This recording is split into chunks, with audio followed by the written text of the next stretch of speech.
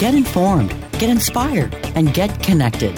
CannabisRadio.com presents NCIA's Cannabis Industry Voice. The National Cannabis Industry Association is the only national trade organization representing the businesses of the legal cannabis industry.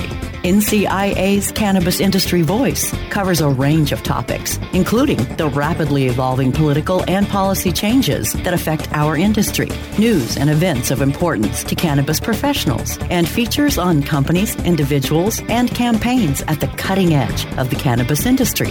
NCIA's Cannabis Industry Voice begins now. Good morning, Derrick. Good morning.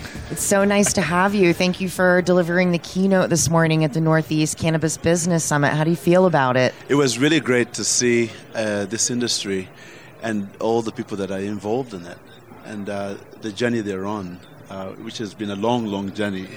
Absolutely. Yeah. So you were talking about ways to infuse diversity and equity throughout our industry, which is very important to people that understand the history of the cannabis movement. Correct. And industry. There are many people that have been impacted by the failed war on drugs. Yes. And now, especially in states like Massachusetts, where there's licenses, they are carving out ways to positively impact those who were the most negatively impacted by the movement. What are your thoughts around that?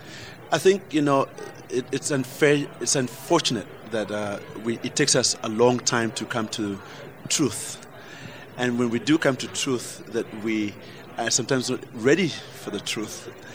I think that the cannabis industry is ready for the truth and is ready to understand what the truth means for those who have been very impacted over the years. But what needs to be done now is to really make the truth cover everybody and be just with everything that we need to talk about. So the legality and the punishment that is put around the legality of the product is one of the truths that we need to talk about.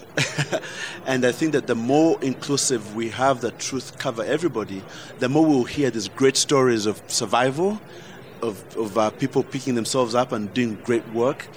And therefore, I think that this is a very, very, very important time in the cannabis industry, not just because of the laws, but also in bringing along society to understand the value of the plant. It's not just a drug for recreation.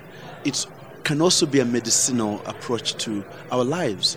So by criminalizing everything around it, we've lost so much time in doing some healing work for people who needed it for medicinal reasons or for other reasons. So I think that at some point, those are some of the truths that we will need to cover the work that we are trying to do here. I couldn't agree more, and you say it so much more eloquently than I could also. Thank you. So we can start by carving out percentages of licenses for people from communities that have been most impacted, people of color. We can also expunge records. Yeah. What other ideas come to mind about how we can rebalance the scales and right the wrongs? I think part of it has to look at recorded history so we don't repeat it.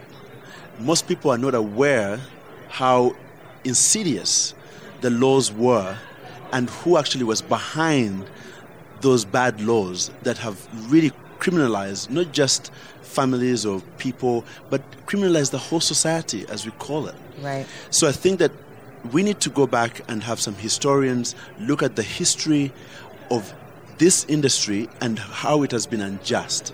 Because if we understand that history, then it will be easy to carve out laws that are productive.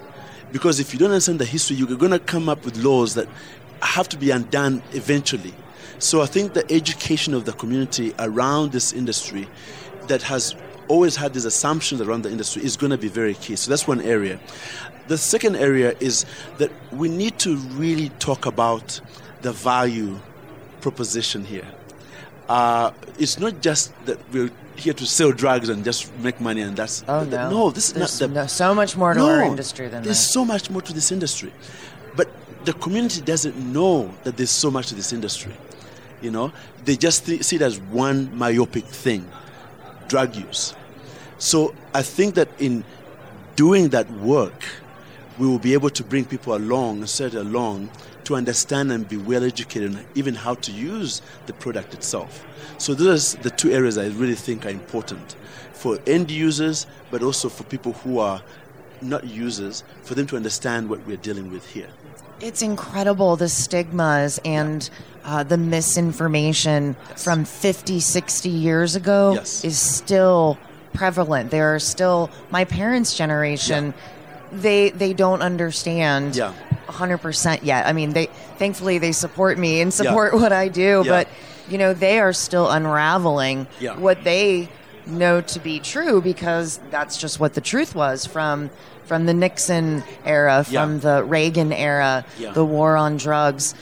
But the truth from that era, there are people that were working in that administration that have now come out and said, well, actually, we kind of made up those laws so we could target people. Exactly. And there's actually nothing dangerous about cannabis, but there's still people to this day that don't understand that the government lied to us. And it's this is why, because of that kind of behavior, that's why we have abused opioids, for example. Our culture of abuse is based on not understanding what we're dealing with, because people hide information from people.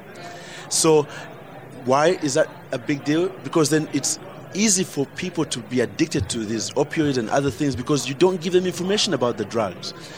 If you tell kids, hey, look, if you misuse this particular product, it would be like you misusing food. It could go very badly. It could go very badly. Yes. So cannabis is not alone in this culture of abuse.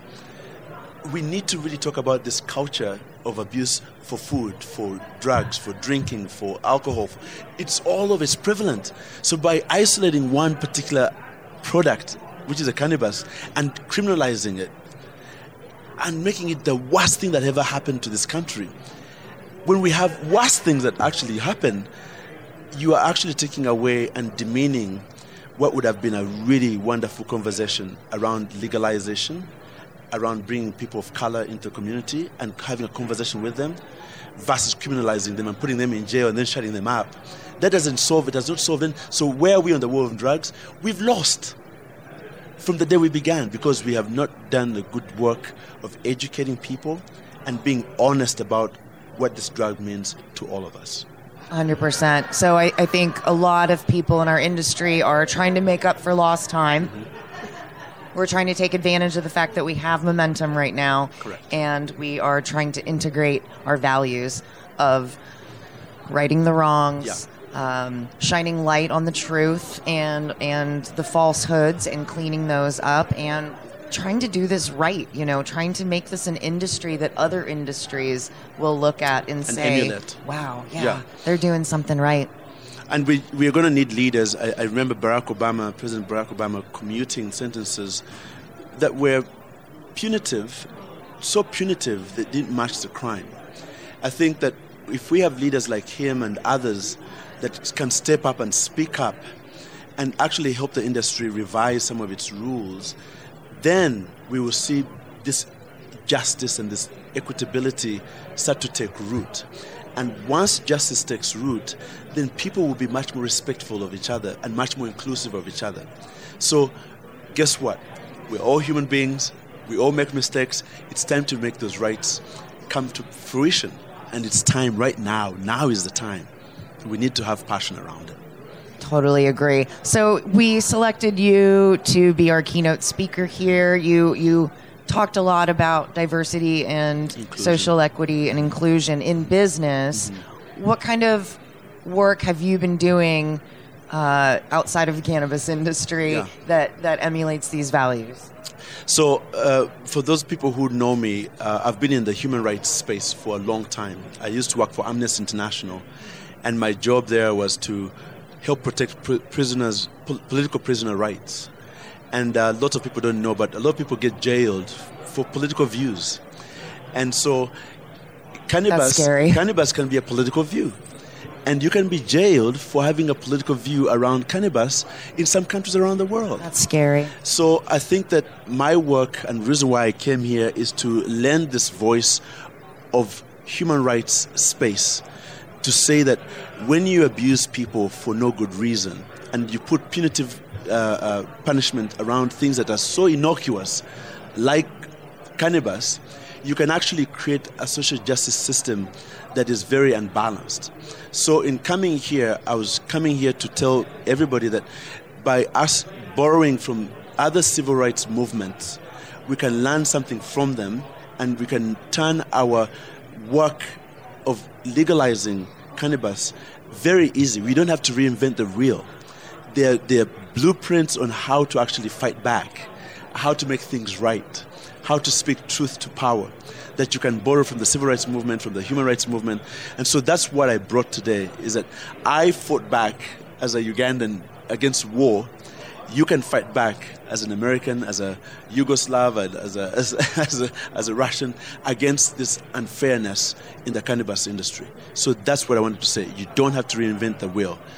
There's a lot that you can learn from other movements. You just have to be a little brave, huh? Yes. Brave.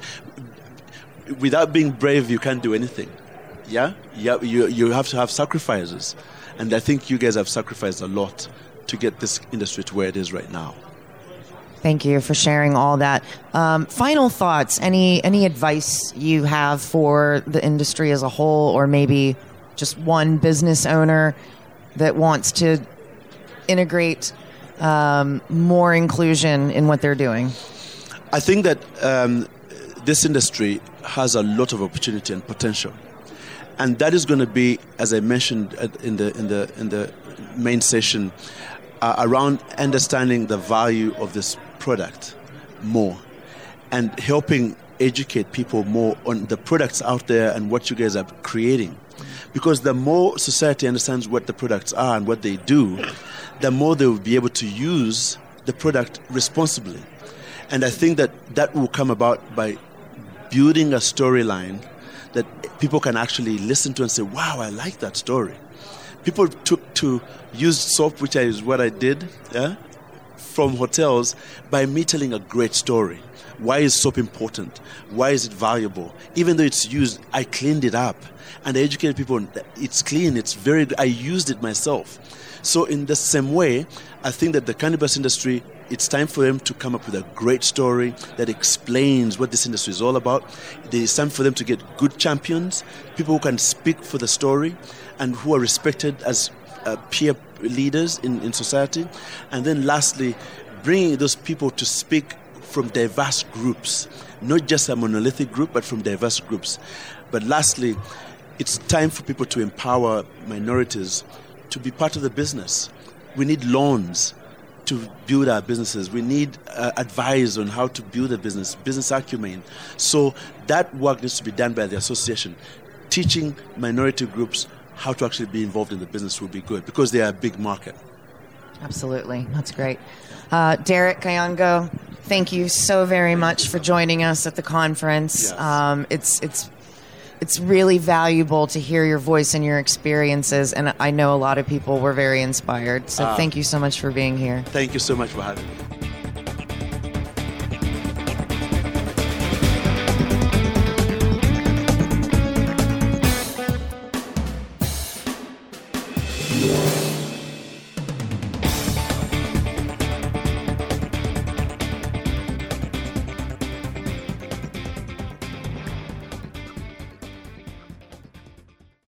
The opinions expressed on this CannabisRadio.com program are those of the guests and hosts and do not necessarily reflect those of the staff and management of CannabisRadio.com. Any rebroadcast or redistribution without proper consent of CannabisRadio.com is prohibited.